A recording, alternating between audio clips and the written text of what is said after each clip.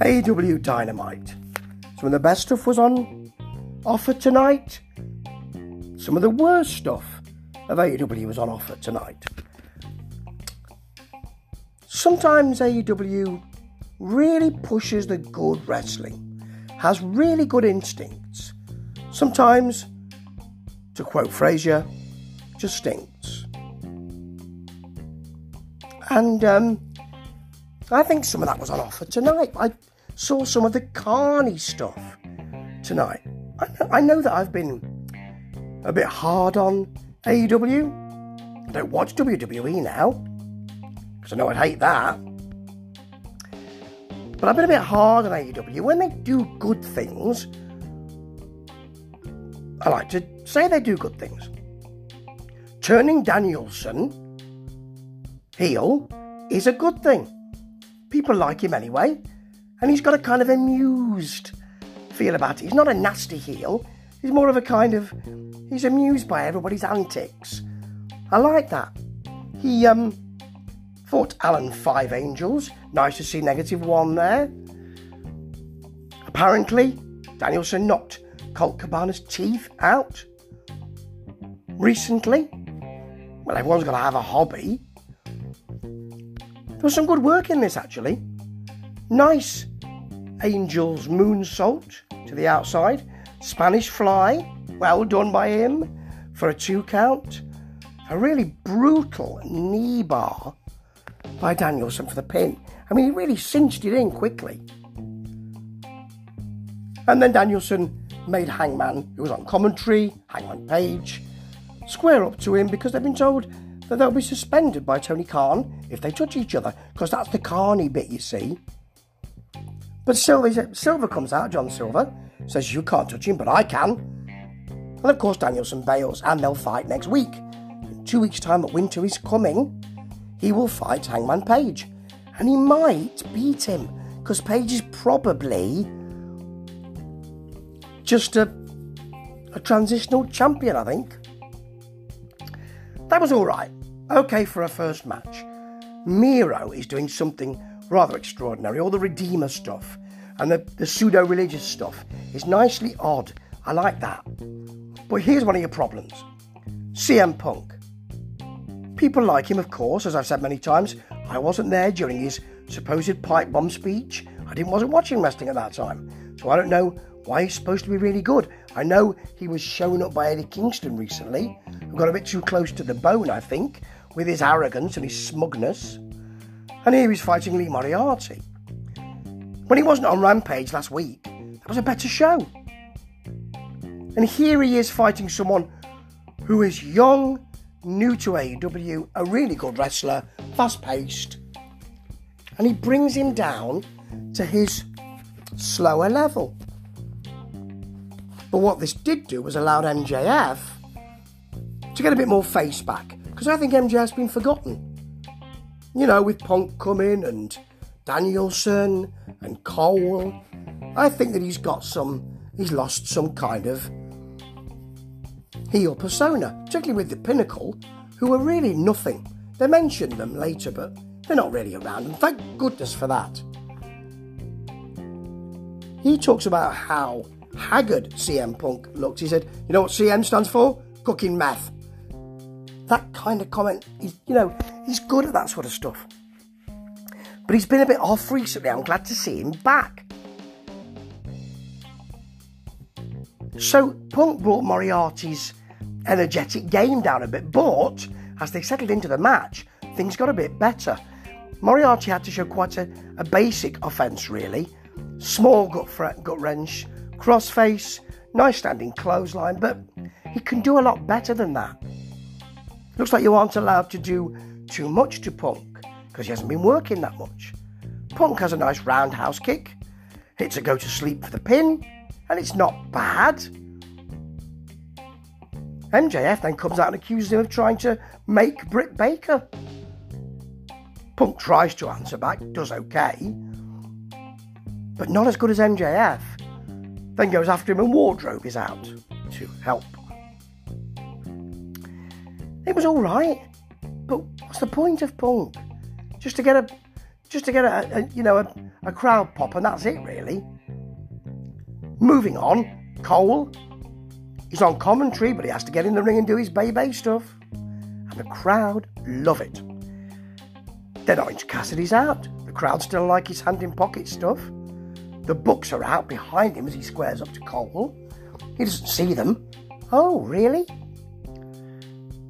Then you get the small kicks, the little kicks. 1, 2, beautifully timed, low blow from Cole. Then the Bucks doing those little small kicks. And the crowd loving it. They don't care whether he's a heel or a face. They're into the Bucks. Don't care whether they're heels or faces. They're into the Super Elite. And then a super kick. And the crowd love that too. It's a bit confused, but I don't mind. Now here comes Wardrobe against AC Adams. Good chance for the kid, apparently. 3 power bombs, doesn't go long, done. And this is interesting as well, isn't it? Darby Allin and Sting, who are unbeaten as a tag team, not quite sure who they faced, versus the Gun Club, Colton and Billy, who are undefeated as a tag team. I'm not sure who they've faced. Okay, Sting and Darby Allin have kind of corpse paint, really, now. Maybe they'll be releasing a black metal album. Like to see Sting moshing. Careful though, I don't want to put your neck out or your back out or anything like that. Some nice work here. Billy holding Darby Allin after a sort of coffin drop splash thing. One-handed slam. Colton hits a rear chin lock. Oh. And Darby's been cut on the top of his head.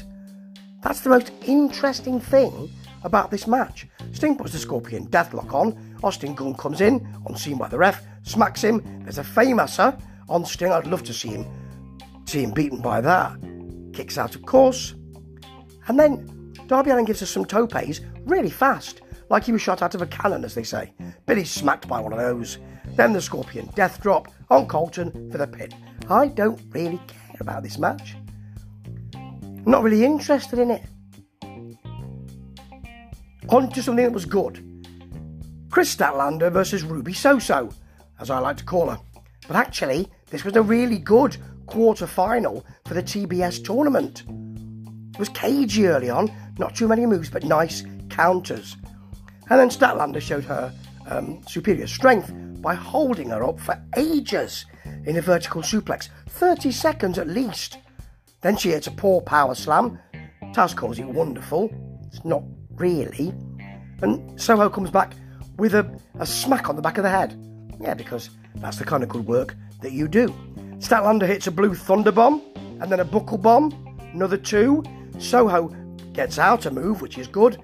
Poison Rana, low Rana, long 2. When Statlander kicks out, Soho really sells that kick out nicely. In the end, So-So rolled through for the pin, and they shook hands at the end because that was a great match. But it didn't stop Nyla Rose attacking her because they'll fight next. Good match though, really nice. But the main event is your street fight. Andrade, who comes out with some kind of blade, and of course he's got his mate with him. Jose is he called? I think Kerwin White, that Guerrero brother, has gone, hasn't he, Chavo? Anyway, Rhodes comes out, he gets pyro. No one else gets pyro on this programme. He gets pyro. Well, he's the boss after all, or one of them. They mention halfway through the match that early on, you see, Andrade smacks him with a bin, which got stuff in it. And they say, what's on Cody Rhodes' back? Maybe it's something look like a second skin. Ooh, is that something to do with fire retardant? Now then, they say, well, it must be something that was in the bin. It's very obvious. Okay, so there's some good stuff in here, though. Handcuffs are brought in. They're not used. He brings handcuffs in, does Andrade, then thinks, oh, actually, I'll just smack him over the head with a laptop. Fair enough. Nothing wrong with that. Split leg moonsault from Andrade through Rhodes and a chair. Then Cody gets the chain that's in there. Chained fist. Of course Cody is busted open. Yes. Then he goes under the ring, picks out... I think the first thing he picks out is is it a hammer? Then a lump hammer, huge sledgehammer, then a golden shovel. Cue Jose, who's been fighting with Arn Anderson. He gets smacked with that shovel, and then there's a table brought in a couple of tables. Rhodes goes through it once, hip toss, and then there's somebody in the ring. Oh, it's Brandi. Because she loves the limelight, it seems. She's got lighter fluid. She lights it on fire. There's too much lighter fluid. It really is a flame. And Rhodes takes Andrade off the top, some kind of superplex move, but because you're going to fly a bit, aren't you? The table's not that far from the buckle, so Andrade clears the table, Cody doesn't. And you can see that he's got the fire retardant on his back, it looks like to me. He gets the pin, and Brandi's not bothered whether he's a flame or not. She's just smiling and enjoying herself.